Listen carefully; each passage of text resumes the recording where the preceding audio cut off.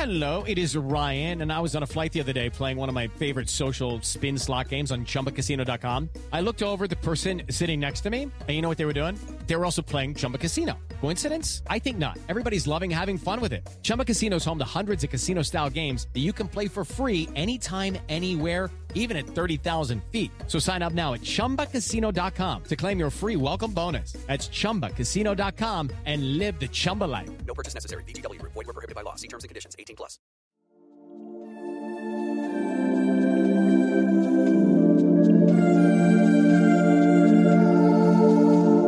It's one small step for man, one giant leap for mankind.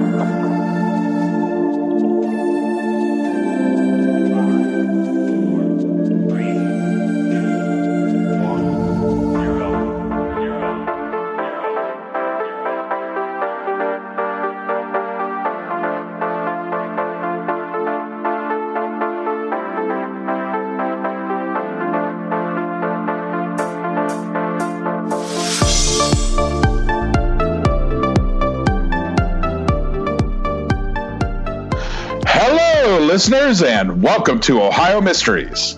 This is our 10-minute mystery edition, a little slice of intrigue in the middle of your week.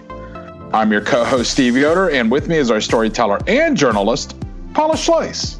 Hi, everybody. In August of 2011, Caitlin Markham was facing so many changes in her life. A young woman who friends described as sweet, intelligent, and bubbly was 2 days away from her 22nd birthday. She was 3 weeks from graduating from the Art Institute of Cincinnati, where she had honed her skills as an exceedingly talented artist. She was making plans to move out of the townhome on Dorshire Drive, where she lived alone, and move in with her fiancé, John Carter, and his mom, who were just around the corner. And that was all in anticipation of one final push to save money for Caitlin and John's plans to move west to Colorado in November. There was no particular reason for the move, just a change of scenery. Caitlin and John had been together for 6 years. Clearly, they saw many more years together. Meanwhile, Caitlin was still juggling 2 jobs. She worked at David's Bridal and at the college bookstore. And she was still attending her final classes. Caitlin was a busy young woman who had outlined her future and was taking steps to make it happen. But sadly, none of it was going to happen. We don't know if Caitlin's life ended on August 14, 2011. We only know that it was just after midnight that day that we last know her to be alive. So let's go back a few hours before then, to Caitlin's final day, August 13, about a half hour north of Cincinnati. That day, she finished a long shift at David's Bridal in Tri-County Mall. And by the time she got home at nearly 9 p.m., her fiancé, John, was already there. Another friend, Brad, came over to hang out. Caitlin was busy on the computer, possibly doing schoolwork. John and Brad were talking and smoking. Caitlin did not like how much money John spent on his weed, since they were supposed to be saving for Colorado. And a Batman movie was playing out on the TV. As the evening wore on, Brad decided to leave. He later said he felt some tension between the two and felt out of place. So John finished the movie alone, then told Caitlin he was bored. It was Saturday night and he wanted to do something. So he was going over to see his friend Travis, where a small group of friends were hanging out around a bonfire. According to John, Caitlin was annoyed that he was leaving. As he headed out the door, she handed him a bag of old documents she wanted destroyed, old bank statements and such that she didn't want to pack for the move. John agreed to throw them in the fire. And that's what he did. As he stood in the backyard of Travis's house, watching the documents burn in the fire pit, he got a couple of texts from Caitlin. One was asking him what he was up to. Another forwarded a picture that she had told him about, a photo she really liked that her boss had taken of her.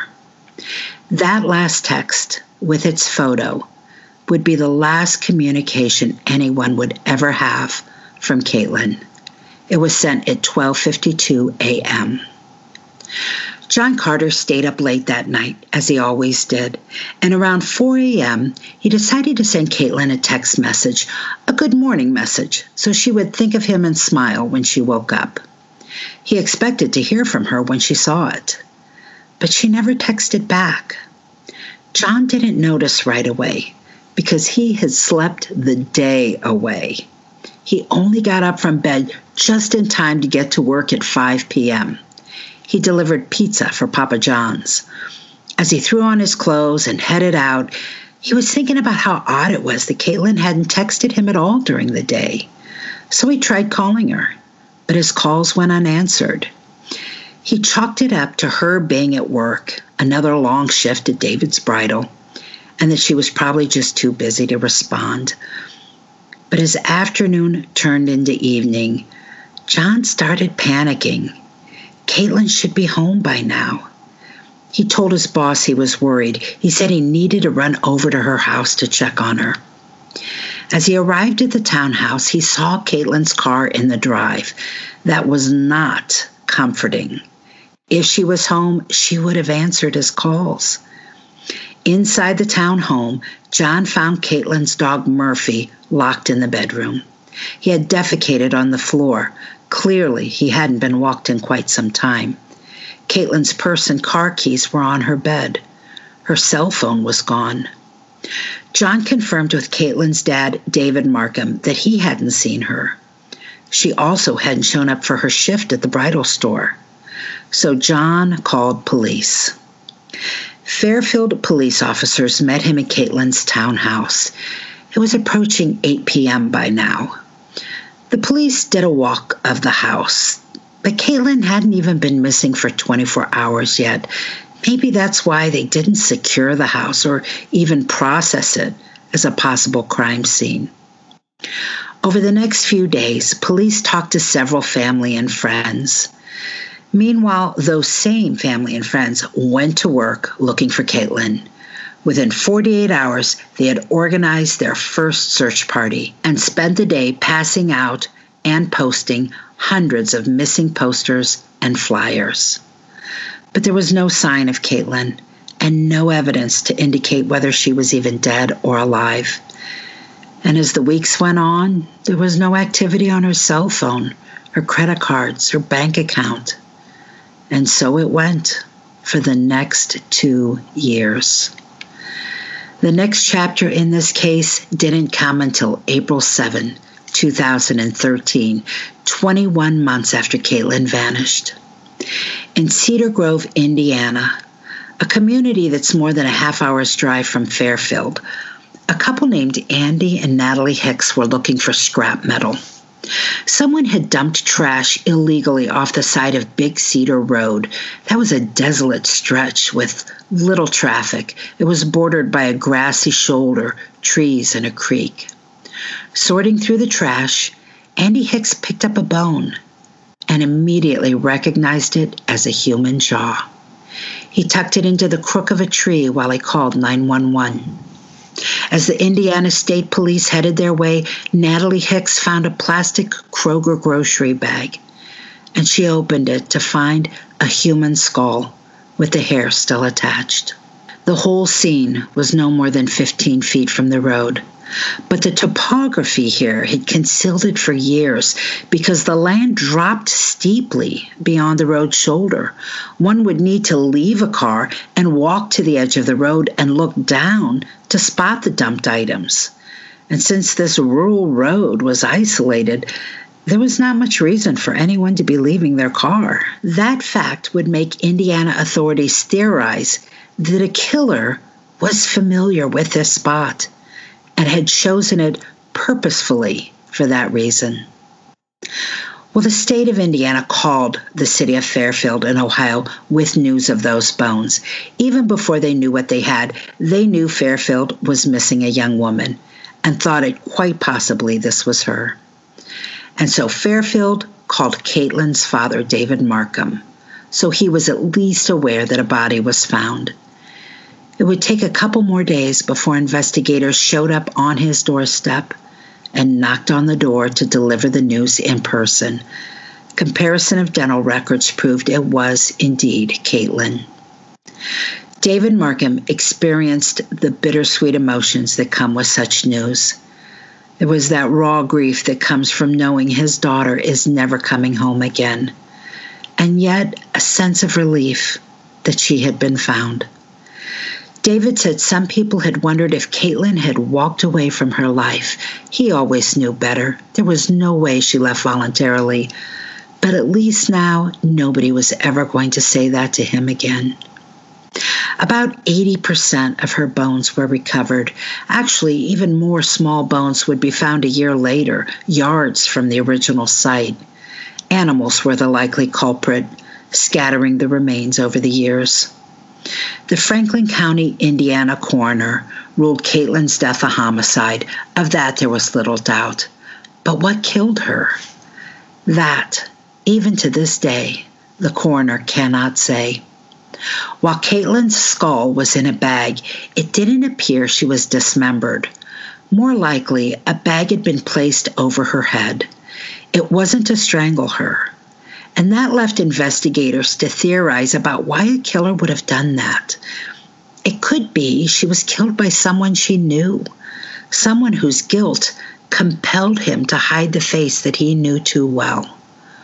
Or it's possible that whatever befell Caitlin, it caused bleeding, and the bag was an effort to keep a killer's car clean while he transported her body. Troopers examined the trash site and learned the identity of the folks who had dumped it. They paid them a visit, but they determined that they had tossed that trash over the side of the road 4 years before Caitlin had even disappeared. It was another dead end. Over the years, there has been a lot of criticism of the investigation in this case. As I said earlier, Caitlin's house, where it's very likely she was either killed or abducted from, since her car hadn't been moved, was not immediately secured or processed. It took 3 more days for that to happen, but in the meantime, others had been in and out of the house. Police also didn't speak to neighbors right away to get their fresh accounts of anything they might have seen or heard. And some friends of Caitlin, who had seen her in the 24 hours before she disappeared, said they had never been interviewed by police. It's quite possible the interstate nature of this case also hindered the investigation. Fairfield police had the missing persons case, but the murder case was the jurisdiction of Indiana, since that's where her remains were found. Caitlin's family said it seemed to them that Fairfield just didn't want much to do with her case anymore after that. Whenever they would call their hometown police to ask about progress in the case, someone from Indiana would call them back. 2 years ago, something very interesting happened that caught the attention of everyone who was following Caitlin's unsolved homicide. A man named Michael Strauss was arrested for stalking and murdering a 23-year-old woman named Ellen Weick. Ellen was missing from her house on July 29, 2018. She lived in Westchester. Strauss was from Liberty Township. Both of those communities were in Ohio's Butler County, maybe 10 miles from where Caitlin had lived. Ellen's body was eventually found in a nearby field, and police found evidence that Strauss had stalked Ellen for 7 months, secretly making videos of her in public before suffocating her by putting a bag over her head. Strauss was convicted of her murder, and he's in prison now. But here's what raised a lot of eyebrows. After his arrest, photos surfaced on social media showing Caitlin, her fiancé John, and Strauss in the same photo. They were group photos. It's not even clear if they knew each other, but they were at least hanging out with the same people. To date, Strauss has not admitted any connection to Caitlin's case, nor has he been charged. Cross state lines, like you said, it's tough. And I hope they find something soon. I hope somebody comes through soon and says, gives them some more information, because whoever did this, it's not their first time. Yeah, we've seen that time again. Ohio, especially along the border with other states, we see that time again, the very big challenges that law enforcement faces when, somebody lives on one side, is killed or taken to the other side. It's just a whole other layer of issues that have to be dealt with. Right. Well, that's it for our midweek 10-minute mystery. We'll see you here Sunday for our next regular full-sized Ohio Mystery episode. In the meantime, enjoy the rest of your week, and may all of your mysteries have happy endings.